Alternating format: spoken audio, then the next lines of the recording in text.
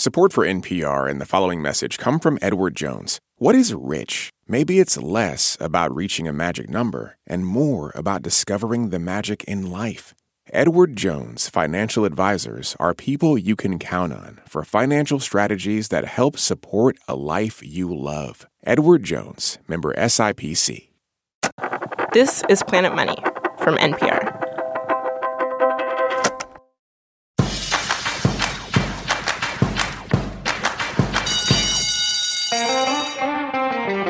That bell can only mean one thing. It's time for Planet Money Summer School. Whenever the temperature rises and the beach beckons, we show up with a batch of easy lessons to make those lazy afternoons a wee bit more productive. In summers past, Planet Money Summer School has taught us to think like an economist and invest like a boss. This year, I think we're ready for graduate school. Oh yeah, a master's in business administration, an MBA the easy way. I should trademark that. I'm your host, Robert Smith.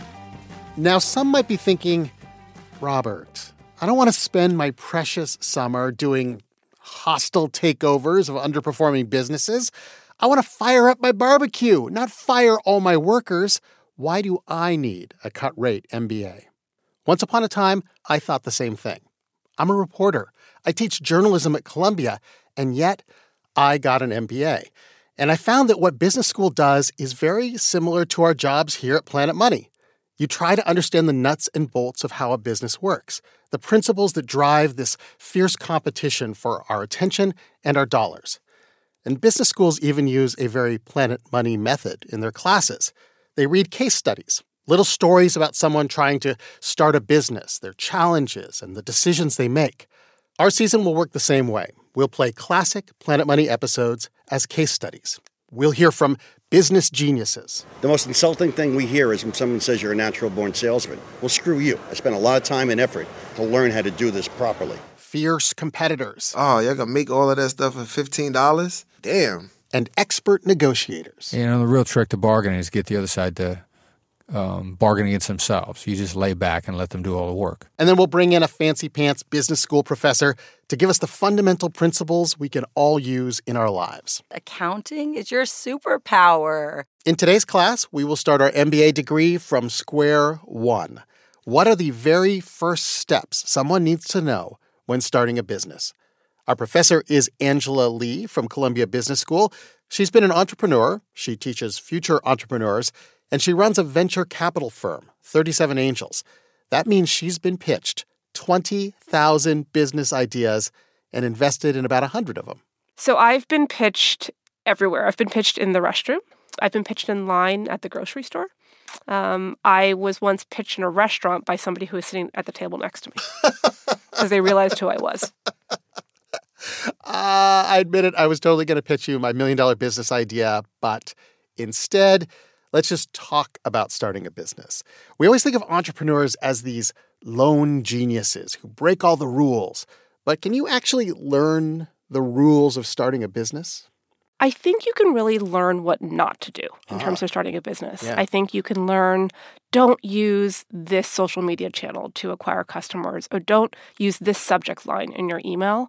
And I think that can save you a lot of time, save you a lot of bashing your head against a wall. Cautionary tales. Absolutely.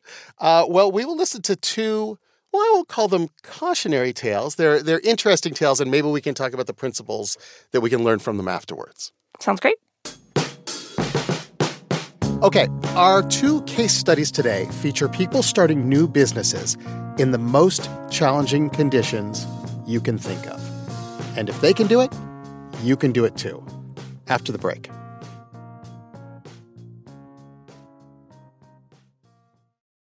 This message comes from NPR sponsor Capital One. Capital One offers checking accounts with no fees or minimums and no overdraft fees. That's banking reimagined. What's in your wallet? Terms apply. See CapitalOne.com/bank. Capital One N.A., member FDIC. This message comes from NPR sponsor Dell Technologies. Dell is celebrating with anniversary savings on their most popular tech, like the XPS 13 Plus, so you can make the everyday easier with Windows 11. Save now at Dell.com/deals. If you're looking for a new way to support this show and public media, please consider signing up for the NPR Plus podcast bundle. NPR Plus listeners get to unlock sponsor-free listening and bonus episodes from NPR shows like this one. You can find out more at plus.npr.org. Hey everyone, before we get back to summer school, a quick plug for our most recent bonus episode. I share 5 things I learned at business school that were totally new to me, even after all my years of working at Planet Money. Here's a context-free spoiler. One of those things is called the death spiral. And it's accounting. Also in that episode, we have a new, exciting, businessy way that listeners will get a chance to be in an episode of summer school this year. And if you're a Planet Money Plus supporter, you can hear the details first. And if you're not a supporter, you could be. Give it a try at plus.npr.org. All right, back to the show. Welcome back to Planet Money Summer School. We wanted to start our MBA class with a story about how ideas for new businesses can be found in the places you least expect.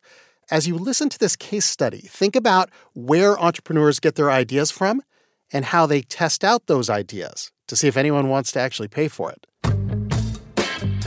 This story originally aired on Planet Money in 2015, hosted by me and Steve Henn.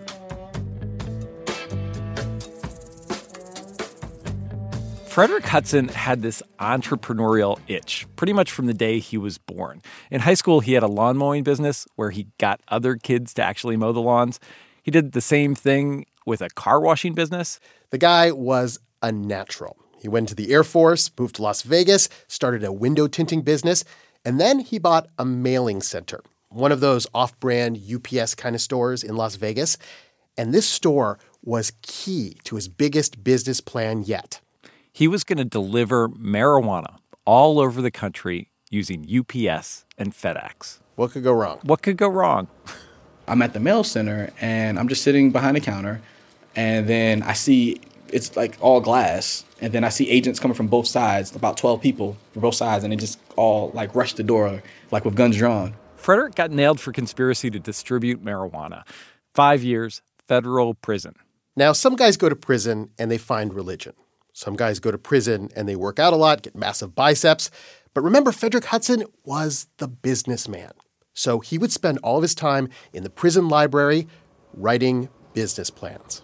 So I just spent every day writing random, whatever I did, even if it wasn't even possible, feasible, I would just write a plan for it.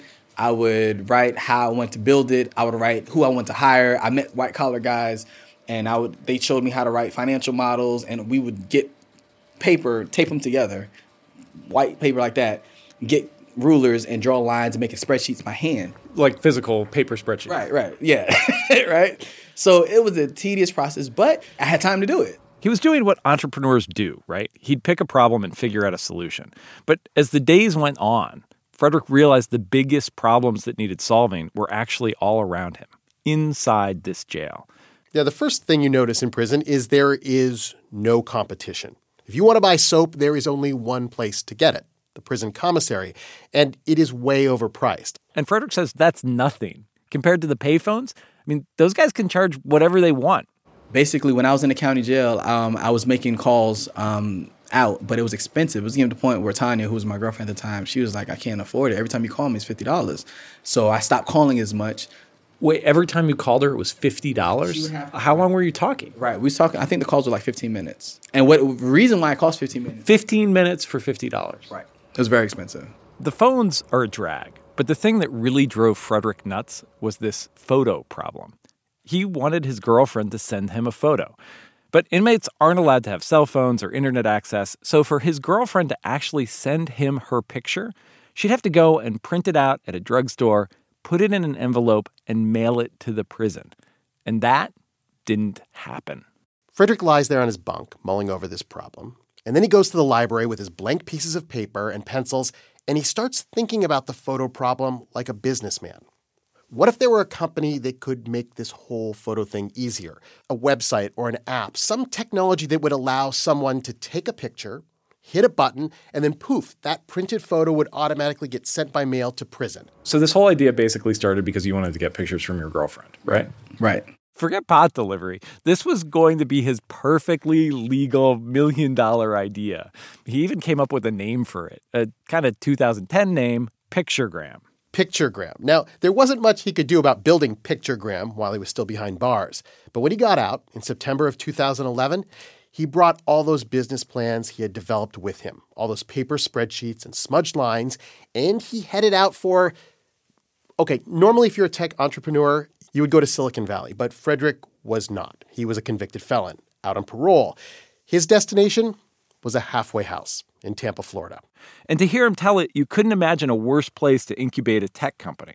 At this halfway house, every aspect of his life was controlled. He didn't have the luxury of uninterrupted time in that prison library. He had to constantly check in or check out. And they kept saying, you have to get a job. And no, starting your own company, that doesn't count. So he started to build Picturegram on the sly. Initially, his plan was to hire a couple guys, put up a website, print some photos. So he calls this photo processing lab. And he said, but, we'll set up a call with the CEO and all those people. So then they set up this call. It's my first conference call. I'm still living in a halfway house. And the $1 million... How do you take a conference call in a halfway house? I used to sneak my phone in. So they had a rule, which is stupid, but you can't have a phone. They didn't let you have a cell phone. So I used to sneak my phone in, and I'll be in my bunk laying to the side and on this conference call with our vendor and the CEO and the sales guy. And basically I have to pitch him. And you're doing this while laying on a bunk, speaking quietly in a halfway house. Right, with a room for probably 8 other people in this room. So, how did you make that pitch? It actually came out because I told him, I said, I'm looking to build an app that allow people to send pictures. They wasn't impressed by that. There's hundreds of those already.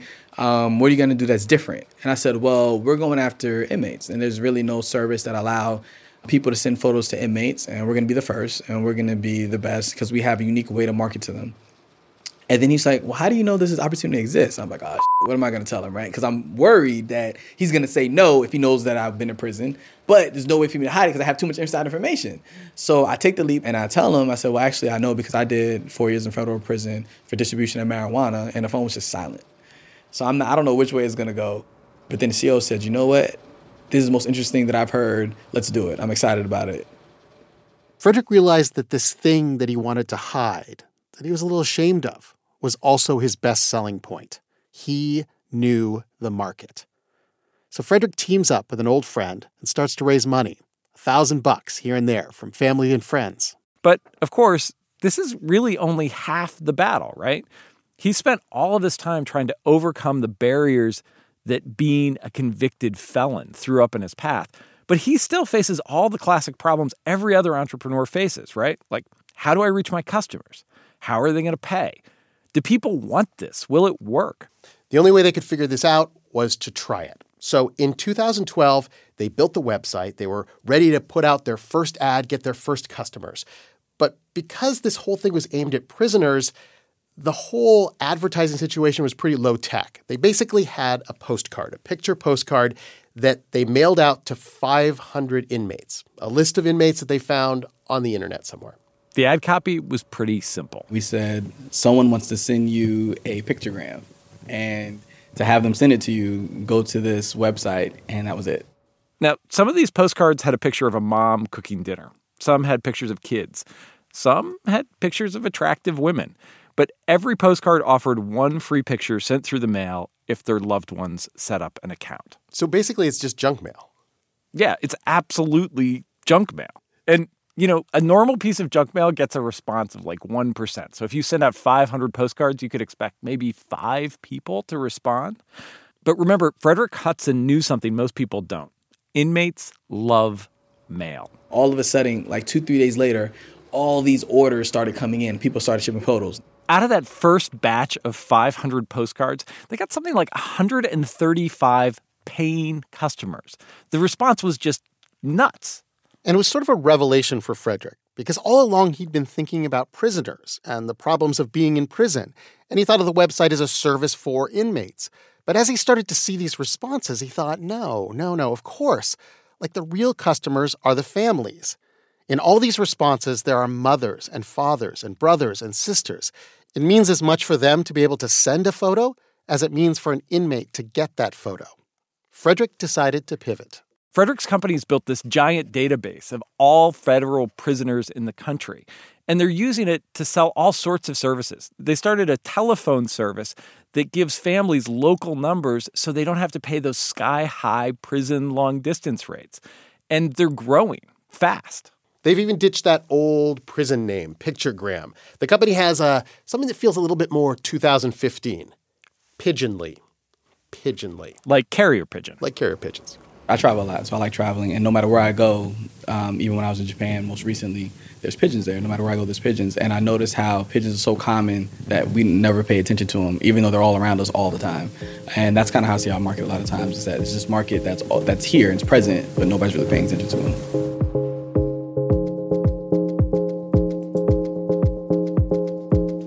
That story originally aired in 2015, and Pigeonly is still in business. They still offer their picture services, but you can also send letters, articles, and even money to people in prison. The company eventually raised $5 million in investment. After the break, our professor teaches us the fundamental lesson of entrepreneurship: figuring out what your customers really need.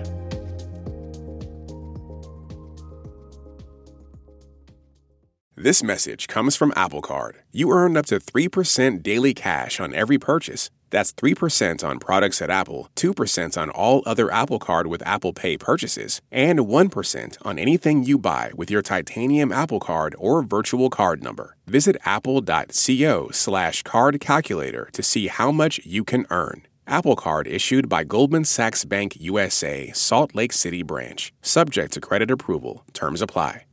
This message comes from NPR sponsor Comcast. Through Project Up, Comcast is committing $1 billion to reach millions with digital skills training, resources, and opportunities needed to succeed in a digital world. Learn more at comcast.com/projectup. Here and now. It can be a mantra if you need one. And who doesn't these days? We're a show that gives you fresh perspectives on the biggest stories of the day with real people, all in a half hour. Get your world news all in one place. Just remember the mantra, here and now, anytime. A podcast from NPR and WBUR. Hey everyone, class is back in session. And we're rejoined by Columbia Business School professor Angela Lee, to whom I will turn over the laser pointer and PowerPoint slides. Thank you so much for having me. I love the story of Frederick Hudson because, you know, it's he takes what in many cases would be a disadvantage, and he uses it essentially as his pitch for his business. Yeah, talk about glass half full and really seeing an opportunity. I feel like everyone looks around constantly and says, oh, I have an idea for this business. I have an idea for this business. What's the difference between some idea you have that would be great in the world and an idea that is an actual workable business? I do think that there is this myth of the visionary founder sitting in a room and then they're just walking along and a genius idea hits them across the head. And I really, really disagree with that myth. Really? We say that we invest in data-driven learners, which is just so not sexy, right? People want to be a visionary, a maverick, but at the end of the day, I think that really great entrepreneurs are ones who run a lot of experiments, they look at the data, and then they respond according to that data. Well, when we played the story of Frederick Hudson, he's inspiring. Is he also a data-driven leader? Absolutely. He knew what the typical response rate was for direct mail, and he knew that his was way higher. And he was trying different customer acquisition channels, different ways to get customers to talk to him, and figured, oh, this is the one that works. Okay, let's go over the very first thing you need to do if you have this vague idea and you want to turn it into a business. The first question as investors we ask founders is, tell me about who your customer is. And we're typically looking for three things. The first thing is demographics, the second thing is psychographics, and the third thing is problem. In terms of demographics, these are things like age, gender, income, education level. Most founders know this pretty well. The second thing is psychographics. Psychographics is, can I picture this customer in my head? What are they wearing? Where do they go shopping? What magazines do they read? In the case of Frederick Hudson, he lived with them, or it was Absolutely. His own family, yeah. And then the third thing is, what is the problem you are solving for this customer? And I find that people often describe problems and products as like, here are the 17 bullet points of why my product is great.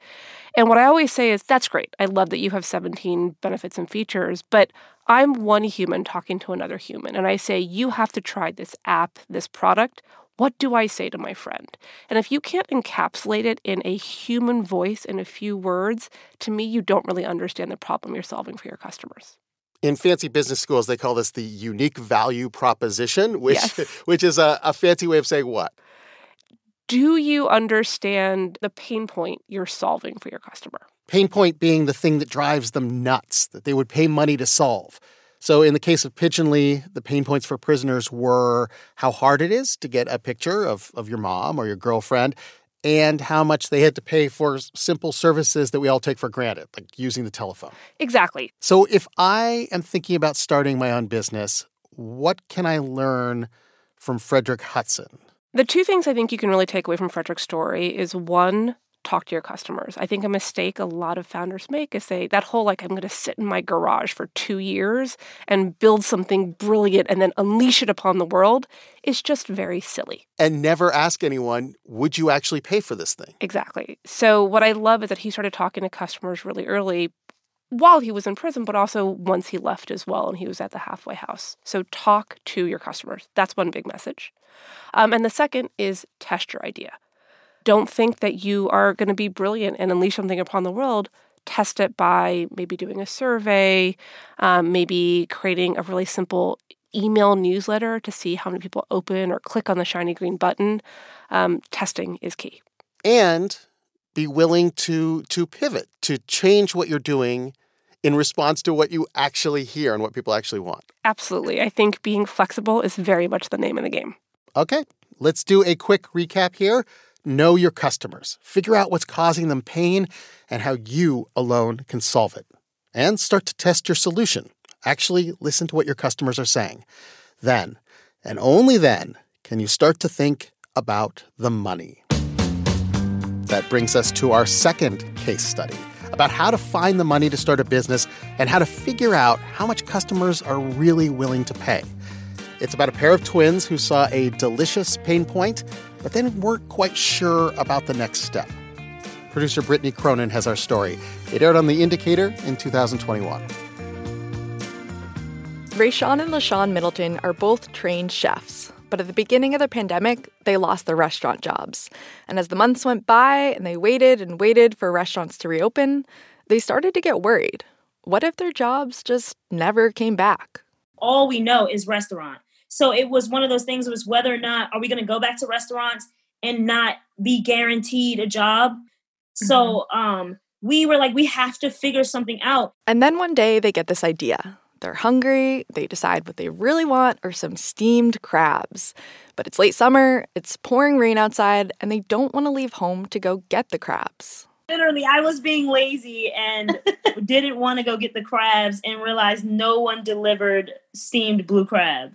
So Rayshawn and LaShawn are like, wait a minute, we are trained chefs and we've grown up on crabs.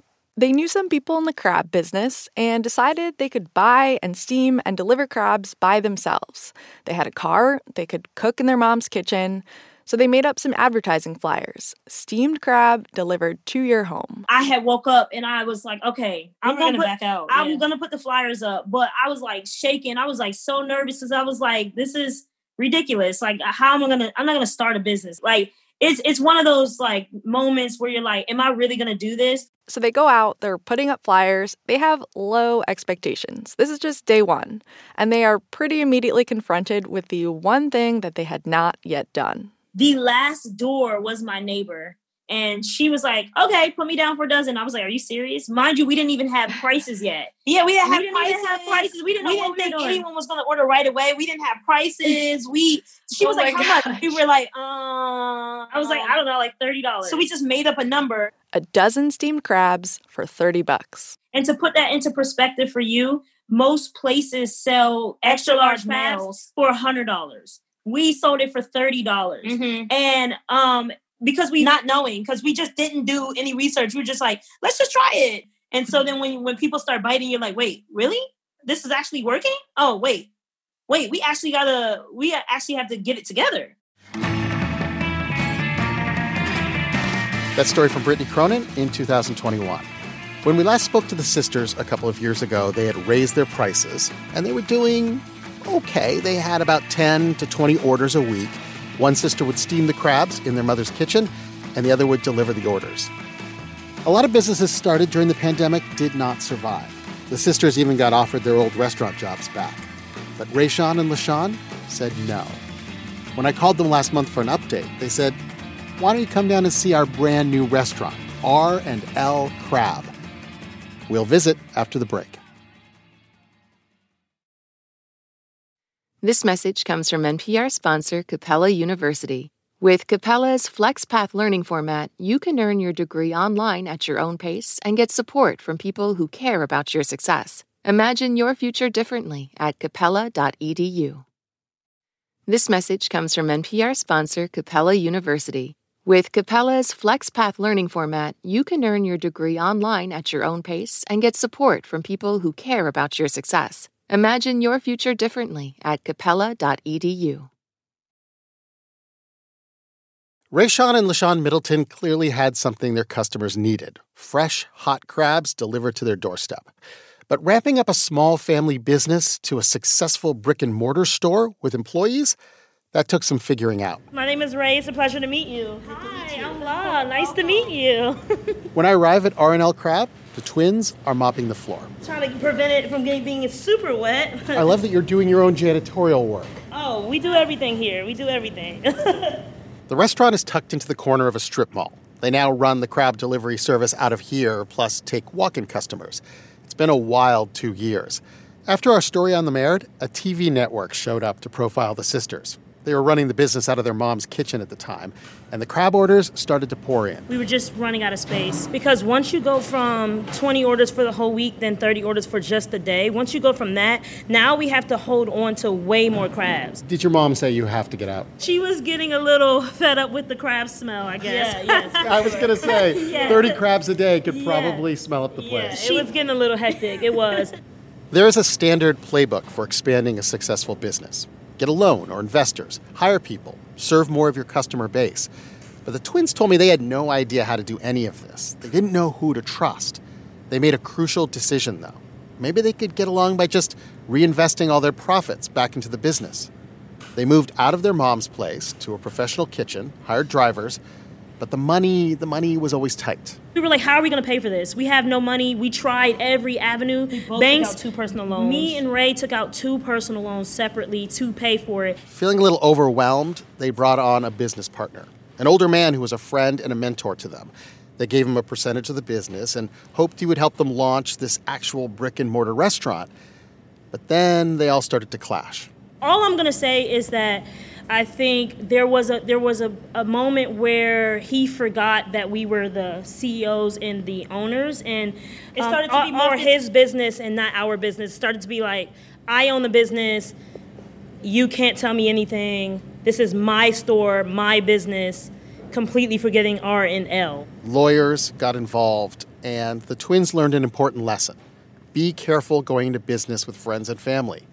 The twins say the partnership has been dissolved, but they did manage to get the restaurant open. They give me a short tour. There's a large kitchen, plastic bins in the back for the live crabs. Today we got, 13 boxes dropped today. 13 boxes of crabs? 13 boxes, yep.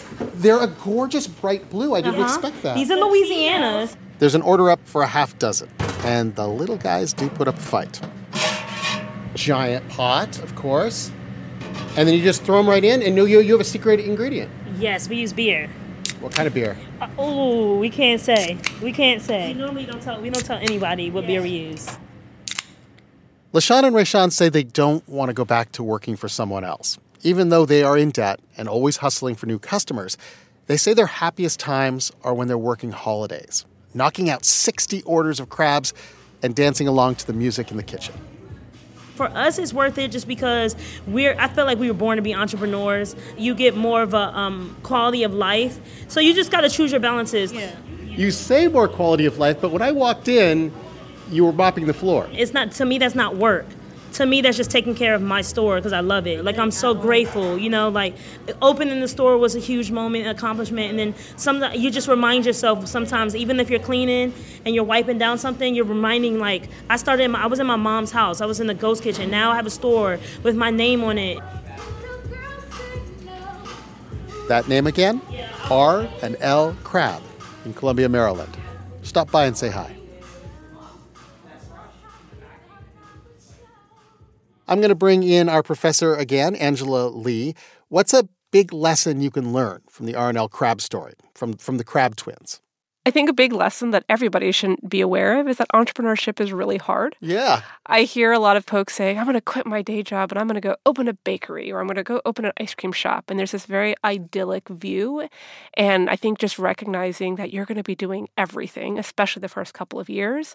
And I always tell people to talk to an entrepreneur. It's not this dreamlike state that you might think it might be. And for a lot of small businesses, it's not like venture capitalists are beating a path to their doorway. The businesses are doing something called bootstrapping. So what is bootstrapping? Yeah. So when you're starting a company, you need money, right? And there are two ways to get that money. One is from customer revenue. So you sell crabs, you now have money to invest and maybe buy a second car or to buy a larger kitchen. The second way is to raise outside capital from venture capitalists who will just say, here's a couple $100,000 or $1 million. They are going to get something in exchange for that money, and what they get in exchange is a percentage of your company. So the benefit of bootstrapping is you own 100% of your company, and you have control over exactly how you run it, how fast you want to grow, where you want to expand geographically. The drawback is you have to make money to get money, and so it's a little bit of a slower growth process. Or have credit cards and Exactly. and someone willing to give you a personal loan. And then on the venture capitalist side, the benefit is typically you're going to get faster injections of capital. But the drawback is somebody now owns 20, 40, maybe 60% of your company. How can you decide which route to go? It seems like taking a lot of money from people is the more fun route, but maybe not.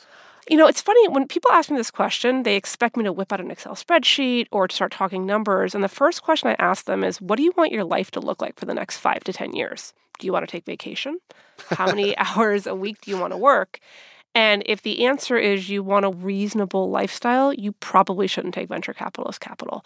They are going to ask you to grow very quickly and work very hard for probably the next 5 to 10 years.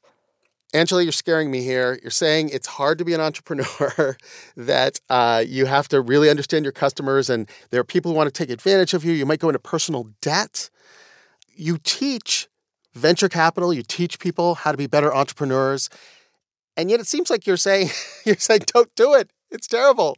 It's a lot of work. I think my job as an educator is to explain the realities of this. And I do spend a lot of time saying, this is what your day is going to look like. This is what your week's going to look like. This is what your year is going to look like. And I also think for those of you who are listening and thinking about doing this, go talk to 5 founders who are in year 3 of their startup and literally ask them, how are things going? What are you struggling with? And if you hear that and you get jazzed and get excited, then by all means, go forth and conquer. Angela Lee is a professor at Columbia Business School. Thank you so much for joining us. Thank you so much for having me. We will have 7 more classes here before you can get your Planet Money MBA, so tune in every Wednesday until Labor Day. And on our very last episode, we will have a treat. We will take your business idea pitches. If during this episode you thought of something cool that can solve a problem, you could try it out on our business school professors. It's like Shark Tank, but no one will be mean to you or give you money. Kind of a guppy tank. It doesn't have to be some big invention. It can be just a tiny thing that you want changed in the world. When I was in business school, I pitched a portable campfire on a bicycle that you could then make s'mores wherever you wanted. S'more Cycle did not take off, but your idea might. So send us an email, planetmoney@npr.org, and put pitch in the subject line. We'll even invite Professor Angela Lee back to give you feedback on your plan. As you're thinking about your pitch, remember these vocabulary words this week: demographics and psychographics. Who are your customers and what are their lives like? And most importantly, what problem can you solve for them? This is often called a pain point, and your solution is your unique value proposition. One more term, bootstrapping. When you build your business as you go along, no outside investment.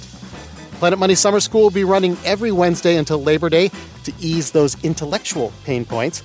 Bring us along on your adventures. And remember, Planet Money Plus members get to enjoy sponsor-free listening for both summer school and our normal episodes.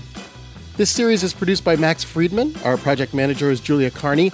This episode was edited by Jess Jang and engineered by James Willits. The show is fact-checked by Sierra Juarez. Planet Money's executive producer is Alex Goldmark. I'm Robert Smith. This is NPR. Thanks for listening.